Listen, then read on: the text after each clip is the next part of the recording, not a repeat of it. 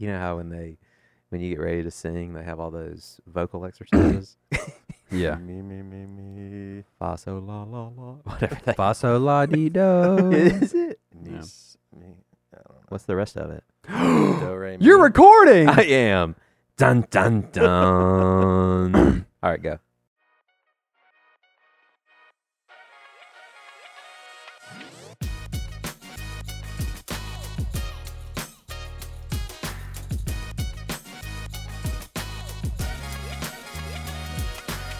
Welcome to Products of Grace, a podcast by Mercy Hill Church. My name is Lawson Harlow, and with me I have Blake McCullough and Don Carroll.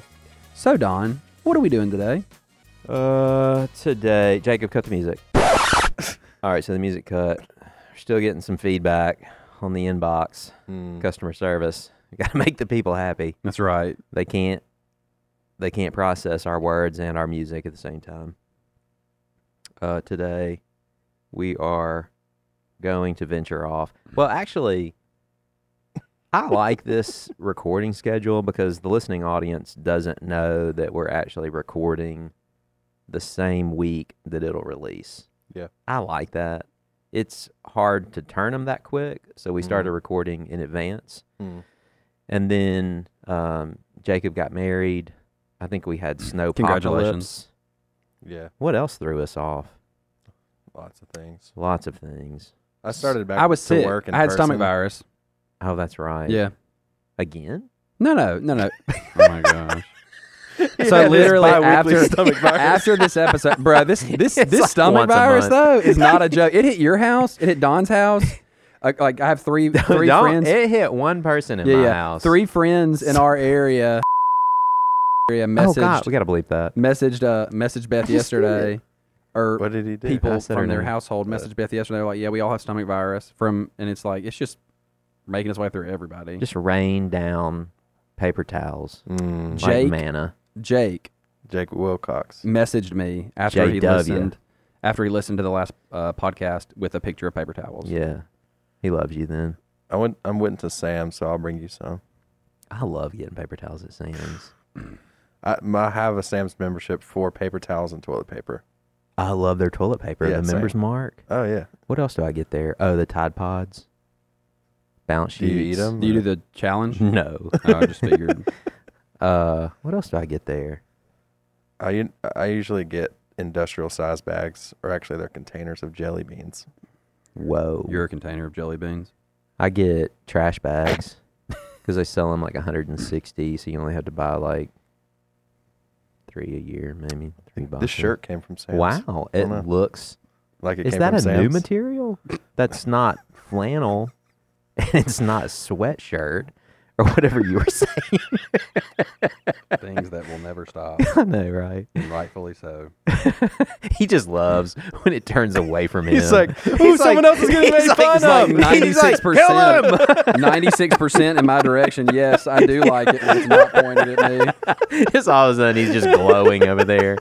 What a glorious thing. He's got my cookie dough standing in front of the fridge. Smile. eating it like a gremlin. That's right. All right. So what are we doing today? We are recording presently for the week that it will release. We were going to record an episode last week that would have released on the date that we were supposed to release it. I don't know if I'm making any sense. Wow. But somewhere along the lines, we were going to have an episode around why we are doing Old Testament survey, Oh, yeah. which actually Starts to- happens now, today. We can say today. This day that we're recording. Yeah. And it begins in earnest and carries itself all the way through March. And so we've deleted that concept and we're going back to the concept that we had originally agreed on. I agreed on. I'm about to say, like, you don't Which, consult us. which is God's discipline as love / suffering. Mm. Okay. All right. So before we begin, did you know I'm about to blow the lid off of Chick-fil-A? Oh, you've been so pumped about I this. have. The people need to know. So not only have we documented that their sandwiches are shrinking, That's a fact. it's a fact. It has MSG in it. Oh, no. We're all, dude, That's highly addictive. Yep. They're roping you They're in. crack dealers. They are with their tiny little chicken They are so sandwiches. small. So yeah, I was Side effect of watching. this conversation is I now plan on eating Chick-fil-A for dinner. Same. What does MSG do? It's like a preservative, isn't It is. It. I think it. But it does provide I think some flavor. It provides the flavor umami, Oh, I bet you're right. which is like the mushroom. Yeah, which is the flavor that no one knows about, but it's a flavor. It is. Yeah. Are you looking it up, like? It improves taste. Yeah. That's all it says. It's the earthiness. What's it the has side become an effects? important additive for the food industry because it doesn't compromise flavor if lower quality or less fresh ingredients are used. Ooh. So is the Chick-fil-A's ingredients I don't not know. fresh? I mean, it is like one of the only places where they legit bread the chicken True right story. before they fry it. Yeah. Yeah. So So then in this documentary, it was talking about the of course you found out about this in the Did you watch a documentary. documentary the on food Chick-fil-A? halo. Are you familiar with this halo? Mm-mm. So it's all a marketing scheme that like all these fast food restaurants now have all of these healthy items that don't actually provide, like no one orders them. No. They're not money makers. Right. But what they do is they provide this marketing halo around the thing that's unhealthy. So you go in thinking you're entering the health zone and you order the Chicken nuggets. or the Big Mac or the quarter pounder, but everything on the wall Yeah. is fresh, healthy, chopped tomatoes, like it's this It gives it a glow. and then when you look actually on the ingredients of what you're eating, it's MSG in it, which is just further.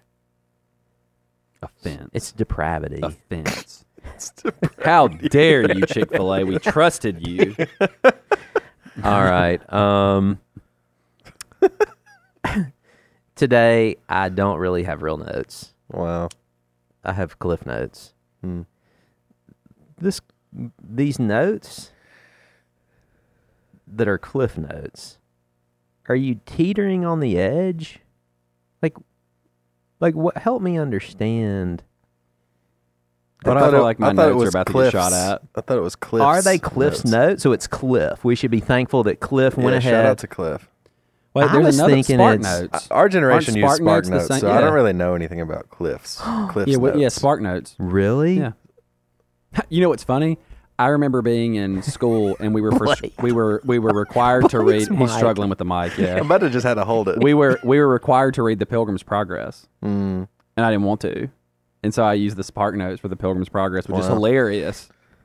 That's so weird, What a dude. That dirty y'all sinner. didn't have. Y'all don't have. You never. Oh, goodness, no Cliff dude. Notes. No I Cliff know what they Notes? are, like the black and yellow book. Little tiny book. Oh, there was You could- there was like a publication. So we had Yeah. we had No. the internet Mm-mm. when we went to school. Wow. and we actually we had Shots fired. we had vehicles that would take us to and from. Didn't have to walk uphill both ways in the snow. But you and Grenada shirts were a new invention when No. Shirts- when you came shirts- north. Shirts were required, but they just got to the point where they required you to have sleeves. Oh, did you wear shorts and boots? Always. And normally you had to tuck your blue jeans into your boots. And if you didn't, Seriously? there was major Are discipline. you trolling? Ugh. Of course I'm trolling. Oh, God, Though it's like- I could not have any emblems on my clothes. And so one day, one day I was walking through the school and I had it kind of weirded me out.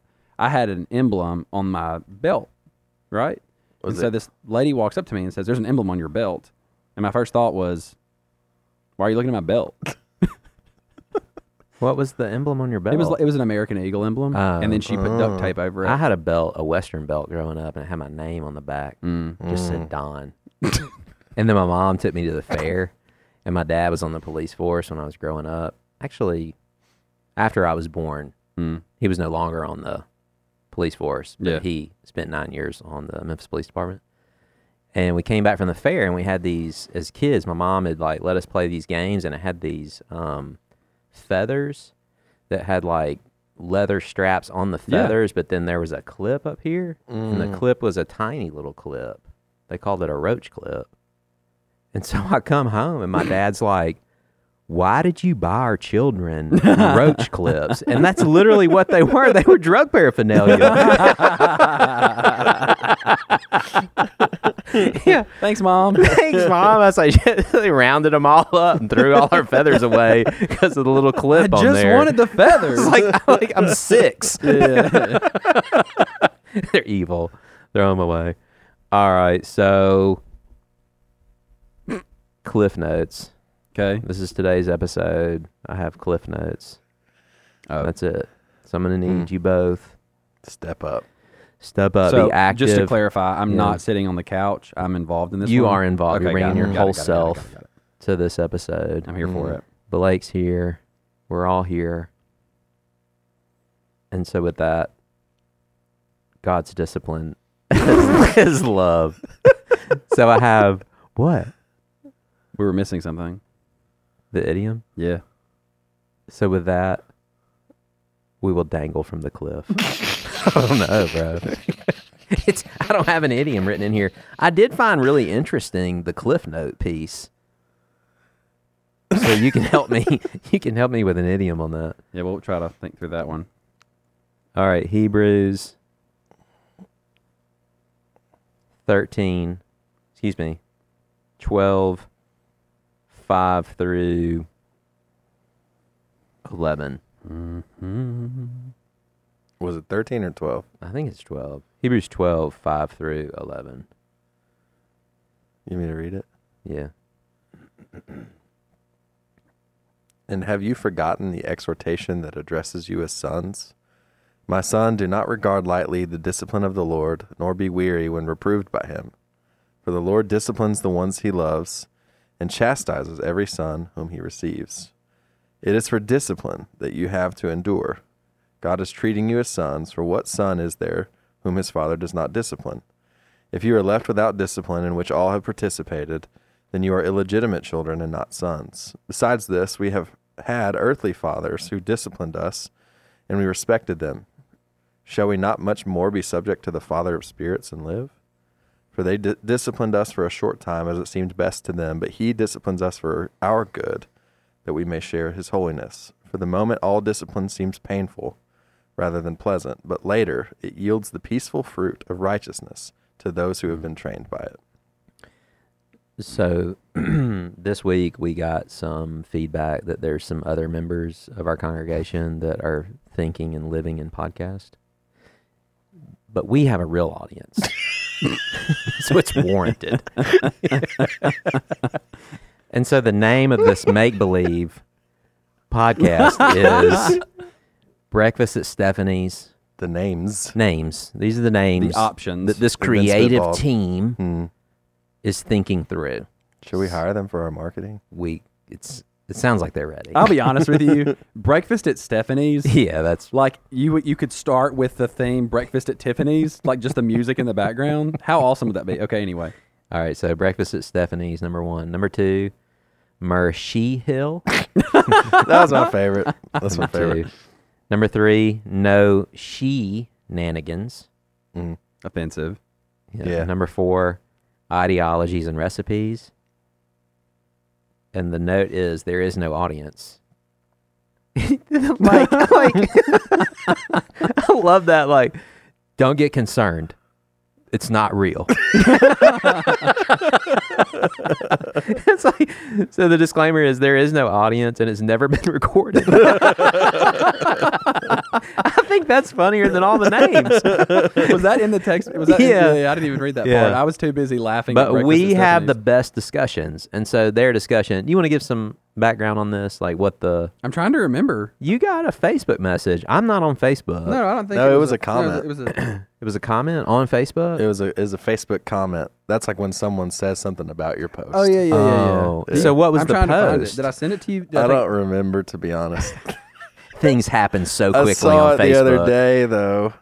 Was it on which? I really don't I don't know even- who did I- posted did I it. snap- Lawson Snapshot said, it? curious what prompted this, and it's replies to your comment on Crystal Sensaba Thomas's post. So what did... Oh, she posted something that I was really encouraged by, and it was that bad theology hurts people. Oh, okay. And I mean, I think we can all take into account people who have been wounded by bad theology. I mean, I Right. think we've had people who have made their way into this congregation who have come in wounded by bad theology.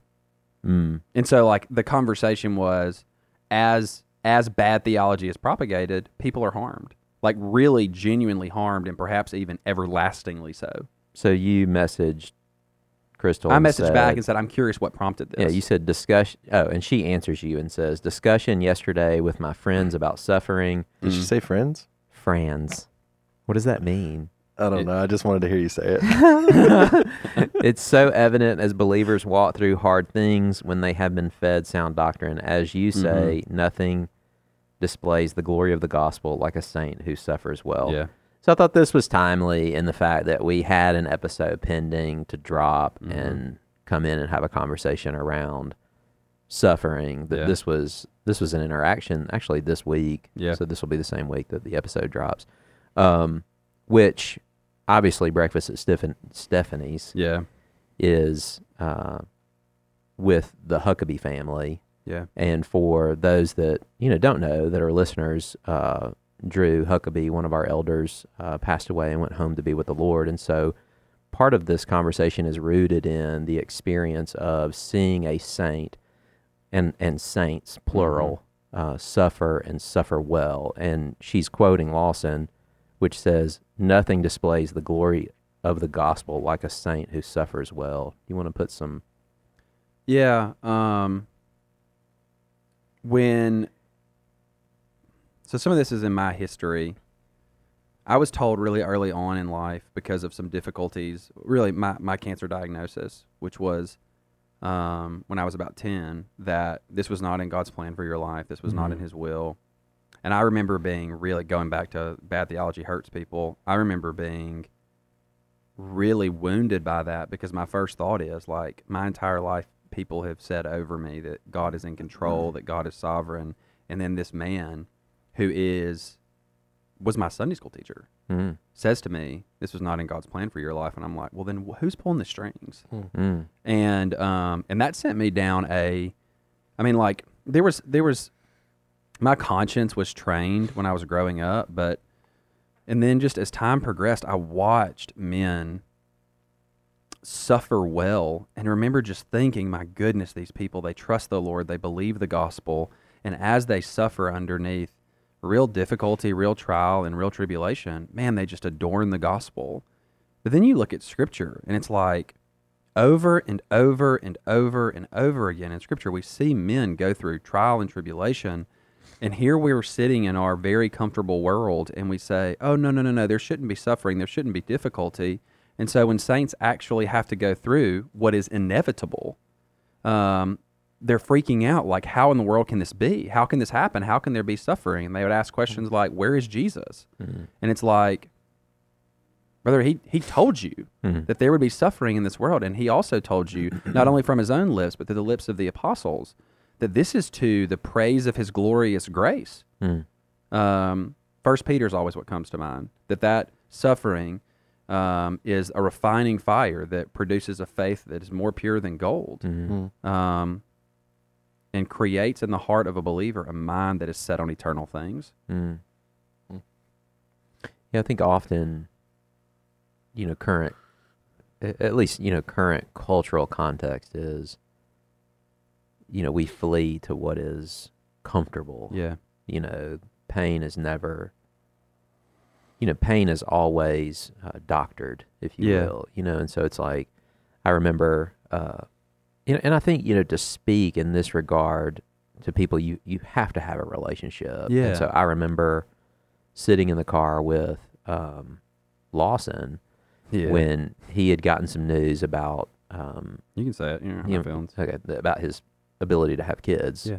fertility wise, and he just, you This were was still sitting when I there was in trying my to decide if I car, liked you or not. right? His head drooped, and all I said was, he disciplines the ones that he loves. Yeah. And so to me, like when I can't make sense out of, something that it obviously is broken, like in the midst of suffering and pain, it's like often, the scripture that I've always gone to is it never feels like discipline and love when you're in the midst of it. Yeah.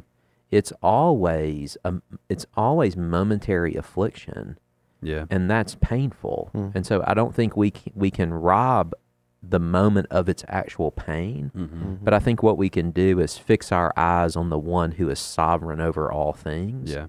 And so for me, it's like, I think many people suffer and we question why we are suffering. And that goes back to bad theology, Yeah. even like within, contextually, like under, marriage.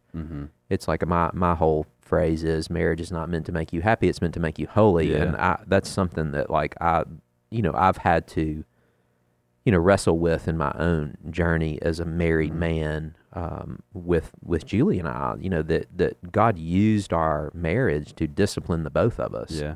And so for me, it's like, what arena in the life, what arenas in the saint's life is off limits Yeah. to God's use of it to discipline those that he loves. Nothing. You're shaking your head no. No, there's nothing. And I do think what's interesting in that, I still think, in regard to infertility and like the wounds that's caused in my life, I think that we're really tempted to pray, Lord, remove the wound, right? Like it makes me think of the fiery serpents, where they have rebelled against God. God sends fiery serpents to bite the people, and what they request is have the Lord remove these fiery serpents, and it really, like, there's still people dying from the venom that's coursing through their veins. It's like they're asking, like, oh, remove the serpents. And it's like, what about all the people that are dying? And so what does God to do? He provides a deeper remedy, which is like, here, look at this bronze serpent. If you look at this bronze serpent, you'll be healed. And I think a lot of times we're so busy asking for, like, Lord, remove the serpents, remove the things that are causing us difficulty. We forget that there's a deeper restoration that needs to take place. And so for me, like, as difficult as it is to deal with infertility and even seeing other types of suffering in the world, I think the Christian has to look past the momentary affliction into the eternal glory. And it's like, I didn't know when I sat in that car with you that I had that God had preordained a child to enter my home. But you know what? If we didn't have struggles with infertility, she wouldn't be in our home. It's like, what a deeper glory. And I would have never asked for it. I would have never planned it. And to be real honest, like, I think we would look at that situation and say, oh, no, you should pray for this. And I'm like, no, we pray for the glory of God to be manifest amid suffering. And it's always better. It's always a deeper restoration for the Christian, that is. Yeah, and I think often, like, sometimes we allow the culture to infiltrate our thinking and provide each other worldly advice. You know, it's like when you say there's nothing that preaches the gospel better than a saint who suffers well. Yeah.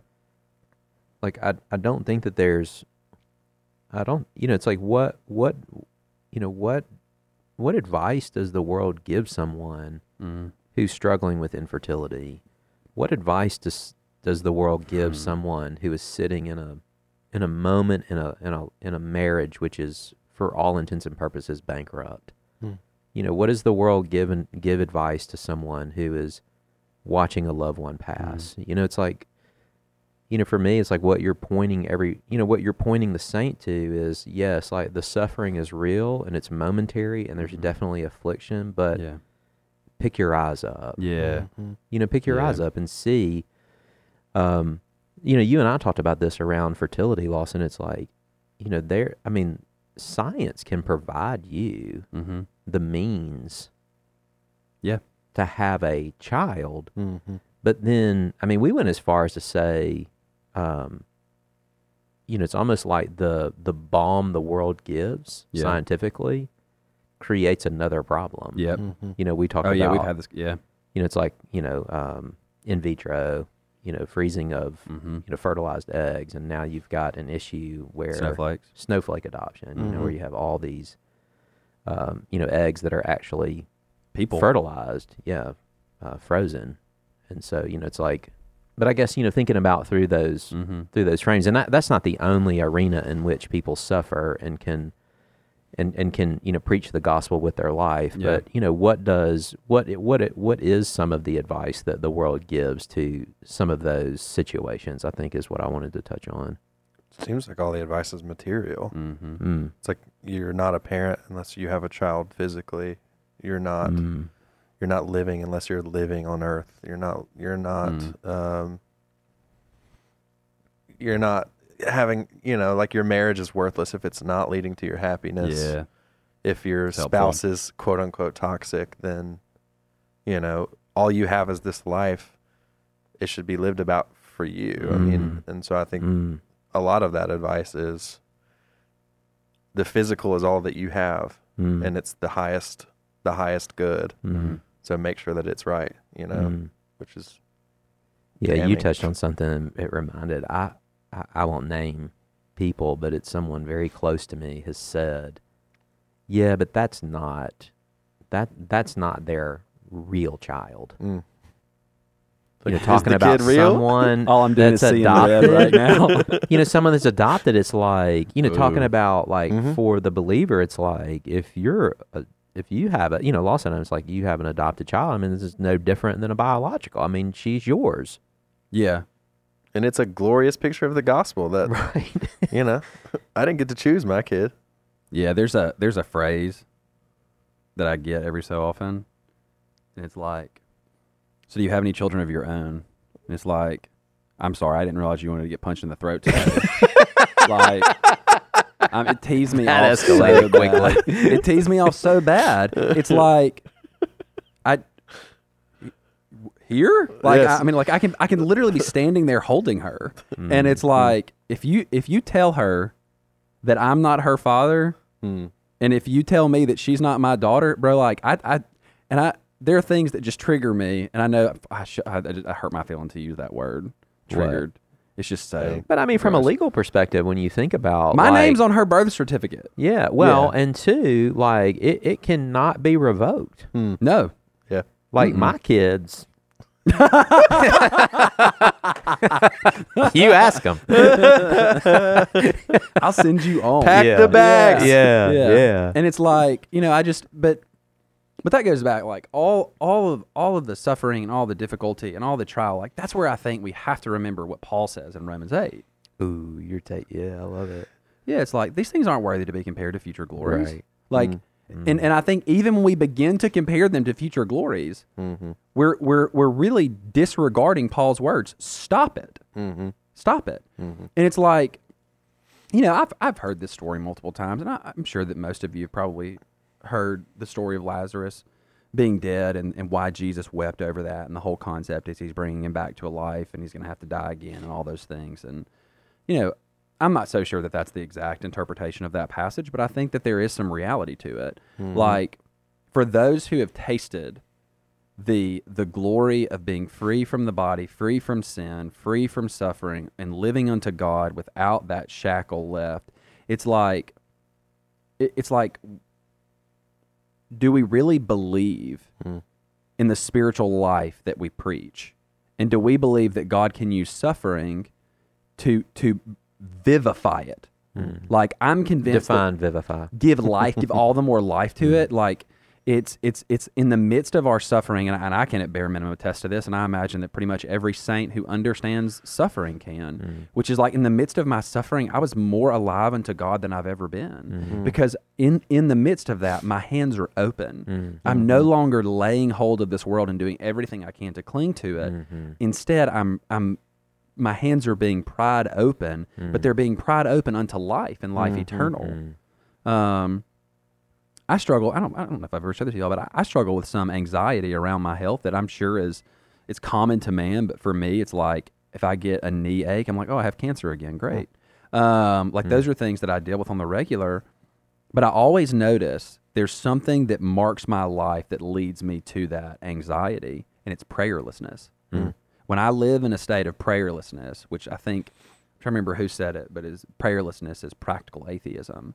And it's like, I am living as if I am not dependent on God, that he is not my fellowship and my life and my joy. And in the midst of prayerlessness, anxiety rises because I'm finding my life here instead of with him. No one can take my life if it's hidden with Christ. But as I aim to fasten myself to the world, my life is robbed from me. There's the book. I'm trying to think of the lady's name. Elizabeth Elliot. Yeah, Beauty from Ashes. Yeah. Like that. That's always the title of that book. Yeah. Right. Is always like, you know, what you Christian life. describe. It is. It really In a is. title, in a sentence. And so that, you know, it's you touched on Romans 8, but I was thinking about the promise. So of Romans 8:17. Yeah. And it says, and if children, then heirs of God and fellow heirs with Christ, provided we suffer with him, Yeah. in order that we may also be glorified with him. So is suffering a promised mark of the Christian life for all to participate in? Yeah, I actually read something today. Someone said that suffering is in the fine print of the Christian's life. And I was like, yeah. no, No, like it's not. It's in the big bold Yeah, print, yeah, you know. yeah. And I think of Hey, what whisper Paul what the said. Bible whispers about now. Stop. I think, you know, thinking about what He Paul says count said. the cost. Yeah, well, I'm saying, like, he has counted it for us. Like, he has blessed us with suffering. That's in Philippians 2:1. It's in there. I believe you. That, like, it has been granted. Yeah, it's That's been the word. granted for That's me the to word. suffer. It's been Yeah, yeah, granted yeah. for us to suffer. Which Paul's speaking specifically of self there. I've been granted to suffer for Christ. Yeah. It's Philippians 1. For it has been, verse 29 of Philippians 1, it has been granted to you that for the sake of Christ you should not only believe in him, but also suffer for his sake, engaged in the same conflict that you saw I had, and now that I still have. And so it is included in the whole of the Christian life. Yeah. Um, I want to add to some Yeah, perspective go for of that. There's this idea of like a long lasting suffering that it seems to me the scripture denies, and that's in 1 Peter 1. We only suffer for a little while, and if necessary. Bro, I'm on my phone right now trying to find that verse because and it 1 Peter says, 1. Yeah, is it 1 Peter 1? Yeah, 1 Peter 1, Because like verse 7 or 8. And then he like comes to you and heals you, right? Isn't that the picture he's painting? In First this you Peter. rejoice, though now for a Yeah. little while, if necessary, you have been grieved by various trials, so that the tested genuineness of your Yeah. faith. May be found to result in the praise, glory, and honor at the revelation of Jesus Yeah. Christ. Yeah, It's- there's not It's the verse 6. Yeah, I don't know the healing language you're speaking of, but I mean it's that text that I think is really paramount in our understanding of suffering.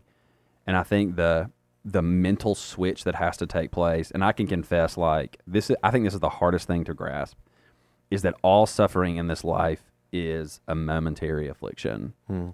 But that only can be grasped if we live in the light of eternity. If we don't, then a night can be an endless bout of suffering. Like I think of one night before I had my gallbladder removed. It was the night before I preached John 1:1. I was terrified because I literally did not sleep. I had a gallbladder attack all night. And I remember laying down in bed for the first time that evening. Well, it was 6 a.m. at this point. And I really found myself in tears, and it wasn't in tears because of the pain, though it was tears of this is only temporary. Like it just connected with me that day that a night, though it is sorrowful and painful, like there is joy in the morning, and that morning will come and it will last forever. Yeah, it makes me think of John 9 when the disciples say to Jesus, with the man who's born blind, Yeah. like, whose sin caused this man to be born blind? And it's like the worst thing they could think of for this guy's life is that he was blind. Yeah. And it's like Jesus says, no, his blindness is actually just to show my power Yeah. at this moment, you know? And much of that power is demonstrated in a supernatural comfort amidst great suffering. Yeah. Keep going. Y'all have to fill up the time. This leads me to, because I think remember this podcast, if you listen to it and you're not a part of this congregation, like, we love you, we're grateful for you, but we make this podcast really for our congregation. The last time I went to visit Drew, before he passed away, I sat down next to him, and I had the unique privilege of being able to sit down and ask him about his soul and care for him. And I know that Stephanie just did an astonishing job of reading the scriptures to him, of caring for him, and just being an overall blessing and example in ways that I still see fruit from other people. Like, I have people come tell me of the grace that God has bestowed upon them from them suffering well. But as I sat next to Drew, I always asked him about his soul, about his comfort, and by comfort I meant like comfort of the Lord. And the last thing he said to me before I left that day was praise the Father. And it was in one of the, I mean, just to hear him in the midst of something that we look at suffering like that, and you think, I could never do that, right? I could never endure that the way. And I do think that we have all been given a great privilege of watching a man of the great God suffer in a way that glorified the Lord in ways that I don't know we'll see the full fruit of. I think that there will be souls brought into the kingdom through men that Drew discipled, and through men that were discipled by Drew's, and their continued ministry that will make their way into the kingdom because of his faithfulness. But I think he finished so well amidst suffering because he had his eyes on eternal things.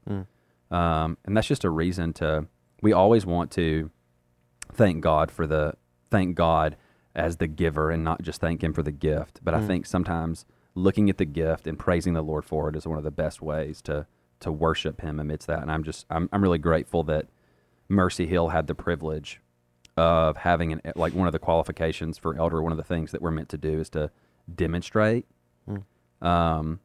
And I'm not sure that most churches get the privilege of watching one demonstrate faithfulness, obedience, affection, unto death the way that he did. So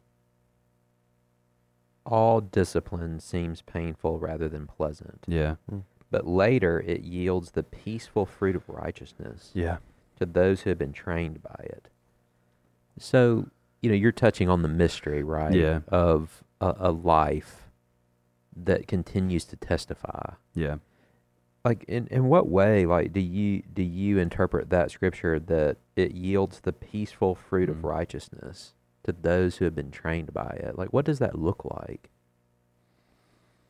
Yeah, I mean, I think really, we're going to use his illustration. I think the best way to see that is inside of the relationships that parents have with their children. Is like right now. So this morning, Beth told Rowan a very clear command to not. She loves to get in and out of the shower. Right? It's the shower's off, but she just goes in and she plays with the soap. Oh, yeah. It's a nightmare. And so like Beth told her no, and I look up and she's in the shower playing with soap. And it's like this is a time of discipline, because that's a direct disobedience to a command. And it's like the whole reason that I discipline her in those moments isn't because the soap's so dangerous. It's because disobedience is. Like, if she disobeys me while we're outside playing and there's cars driving by, that disobedience can lead unto death. And I think what we see in the Lord's discipline of his people is his discipline is that discipline that it's far more effective because it's removing those lasting remnants of sin. It's that more, so like the Puritan terms, I've already said vivification, we'll go mortification. So mortification of the flesh, put to death the misdeeds of the flesh by the Spirit. And so the Spirit is that disciplining force in our life that takes suffering from just suffering to suffering as discipline. And that's specifically for, like, he disciplines his children. Yep. Suffering for the unbeliever is suffering. It's the due penalty of their perversion. But for the Christian, our suffering is the loving hand of our Father to discipline us, to remove those lasting remnants of sin and death from us, so that we might live eternally unto him. In what way does that play into, someone who's gone home to be with the Lord, right? And apart from us, they will not be made perfect. So Yeah. not yet glorified, but yet absent from the body, present with the Lord. And so, the scripture describes there's a myriad of angels around the throne, and the cloud of witnesses, right, of the spirits of the righteous made perfect. And so absent from sin, but yet not been given that glorified body, but yet beholding the King of kings and the Lord of lords. And so, it says that in the end, that by the word of their testimony, they conquered the enemy. Yeah. And so it seems to me that because Jesus is in doing all things in the lives of his people, Yeah. like not all the books in the world can contain all that he has accomplished in the lives of his people. And I've heard it said before, it's not original to me, if I was to read all that Christ Jesus has done in Lawson's life, I would spend my entire life reading Lawson's life. Yeah. And so in what way does the word of their testimony continue on to encourage the saint? Yeah, so clarify just a little bit more. So it's like, obviously we know that those who are no longer with us, right, are absent from the body, are present with the Lord. But it's not as if that their life doesn't continue to encourage. Yeah. You know what I'm saying? It's like the word of their testimony that they suffered well. It endures. Stands the test of time. So here's why it does that, right?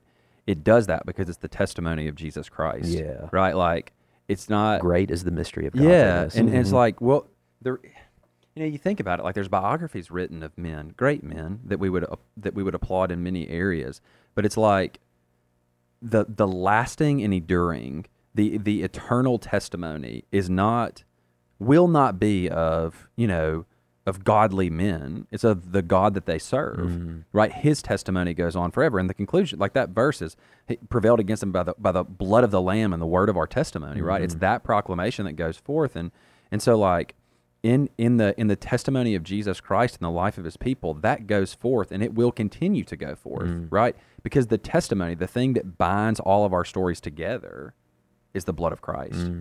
And it matters not whether it's a sermon that I preach here or a brother who is in the Himalayas who's faithfully heralding the gospel. The central theme, the thing that will be heralded in eternity, is the blood of the Lamb and the means and the power in which he redeems.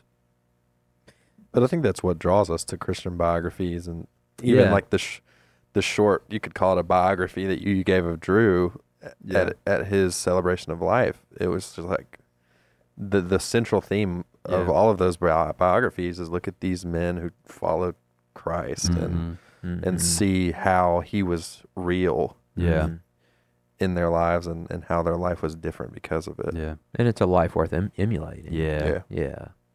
And the strange thing is, we sell like inside of Christian biographies and stuff like that, at least the good ones, they celebrate the work of Christ in their life, but they never show the man as faultless, right? Like today we're doing Old Testament survey, and so like we're going to look at the life of Joseph briefly. Joseph is a very peculiar story in the context of Scripture because there's really only 3 like him, and that meaning that there isn't a sin presented in his life, and the whole purpose of that is to testify to the one that will come that will be like Joseph but infinitely better. Yeah.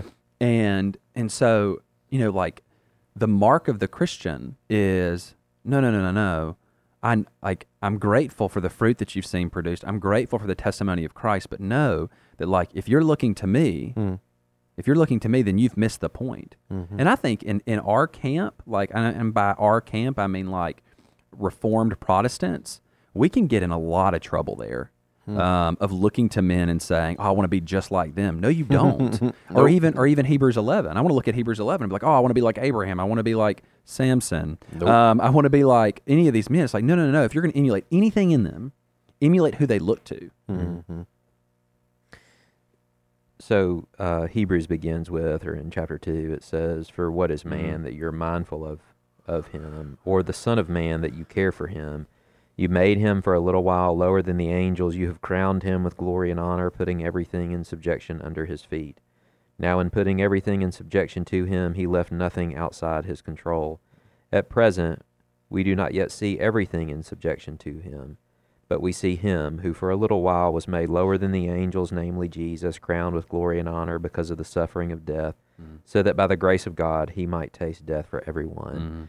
And so I was thinking through, obviously that last enemy, right? All of his enemies have been placed under his feet. But at the present time, we do not yet see everything in subjection under his feet. But the saying, right? I think it's at 1 Corinthians 15, the saying will come to pass.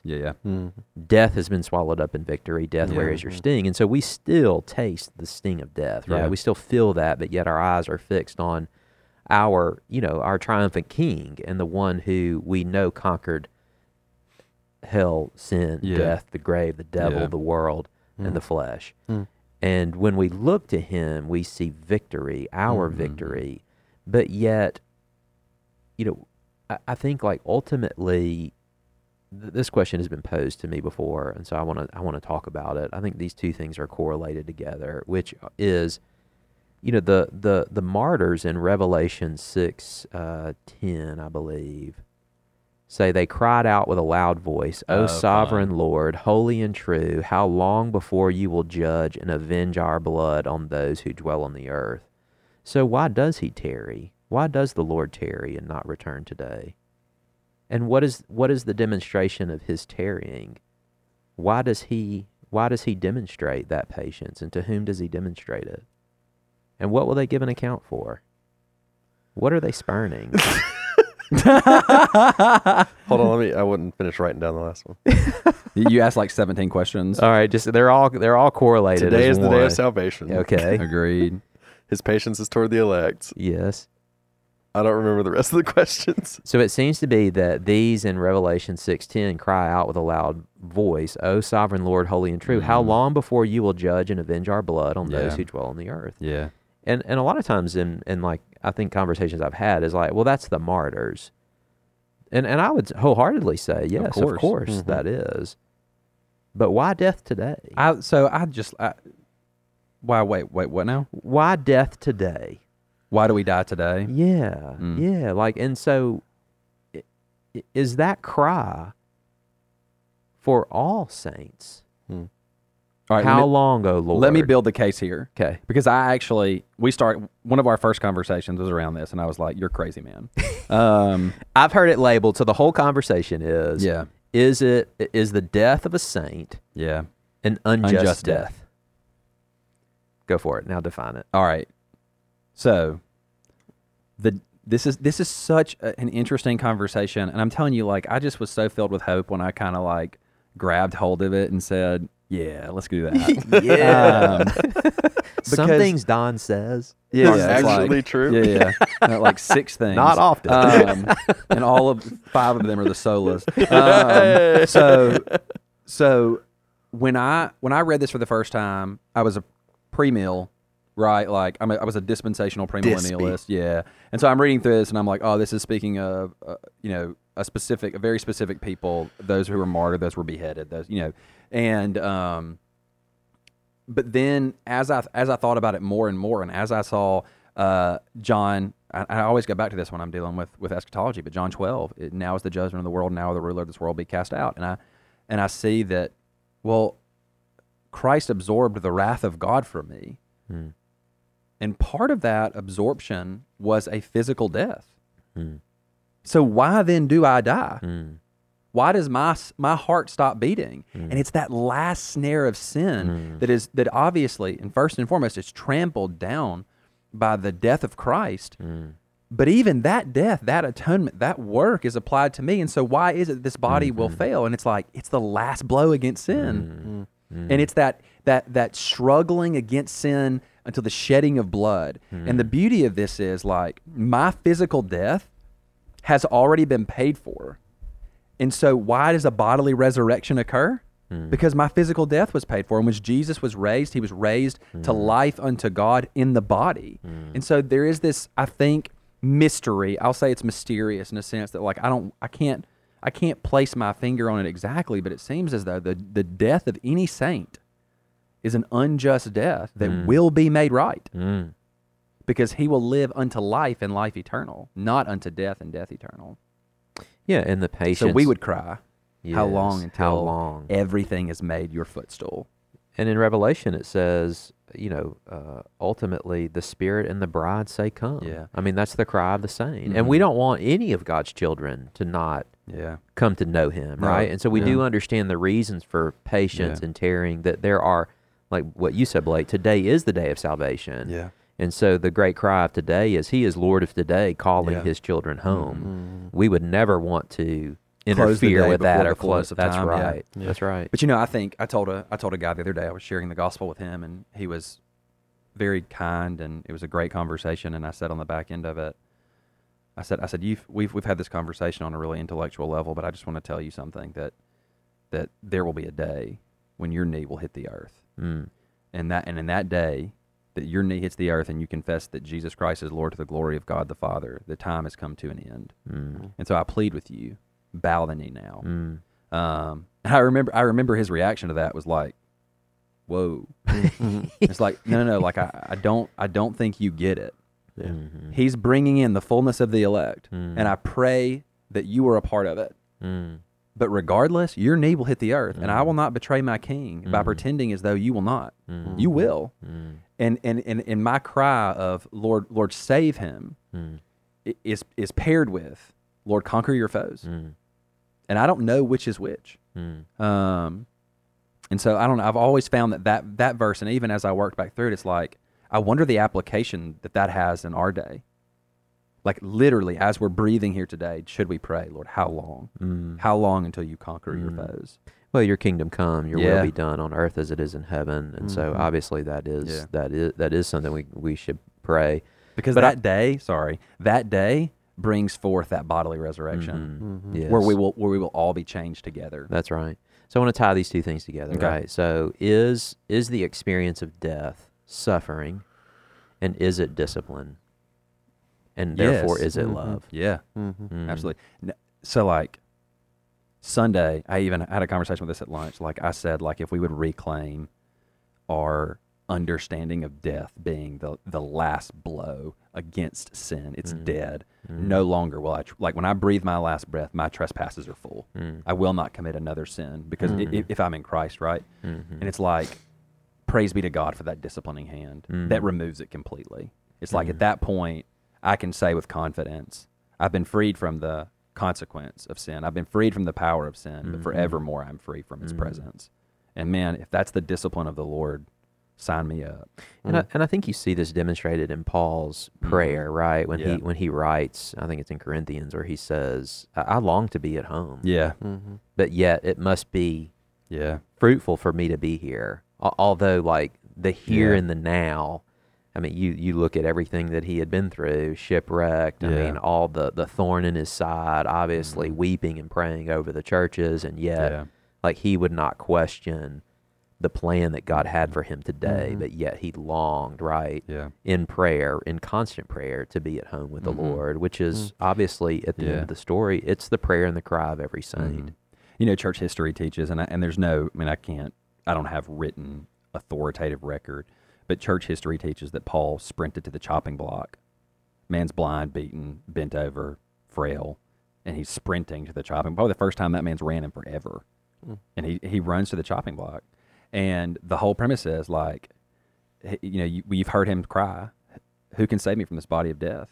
Like he still viewed that body as still like the remnants of sin remained, and he longed to be free from it. Like Romans 7, we always read like, oh man, this is a really interesting argument. It's like, no, this is a man who hates his sin. And we read it so tenderly, and it's like, I think it should probably be read with some militant tone of war against this. But let's tag this when we release this podcast. There's a sermon that I think may be the best sermon I've ever heard in my life. And by heard, I mean read. I thought you were going to say the best sermon I've ever preached. I was like, whoa, what? No. Things you'll never hear me say. I know, that's why I was whoa, wait, what? It's St. Paul Straight or Christ is Best by Richard Sibbes. All right. And if we could tag that, it's his sermon, a funeral sermon, and it is by and far one of the best sermons I've ever read in my life. And it deals with all of this, and really the major thing it deals with is Christ is best. Like the Paul's statement when he says it's better for me to depart and be with the Lord wasn't a farce. Like he was saying, I don't even believe this. It is true. Like I know it's true. And his whole thought is like, if we could really lay hold of Christ is best, then our world would look a lot different. So in conclusion, I have a Bible verse, and it is 2 Corinthians chapter 5, verses 1 through 5. And it says, "For we know that if the tent that is our earthly home is destroyed, we have a building from God, a house not made with hands, eternal in the heavens. For in this tent we groan, longing to put on our heavenly dwelling, if indeed by putting it on we may not be found naked. For while we are still in this tent we groan, being burdened, not that we would be unclothed, but that we would be further clothed, so that what is mortal may be swallowed up by life. He who has prepared us for this very thing is God, who has given us the Spirit as a guarantee." So with that, I would like to thank my fellow elders, Lawson Harlow and Blake McCullough, for the time spent today.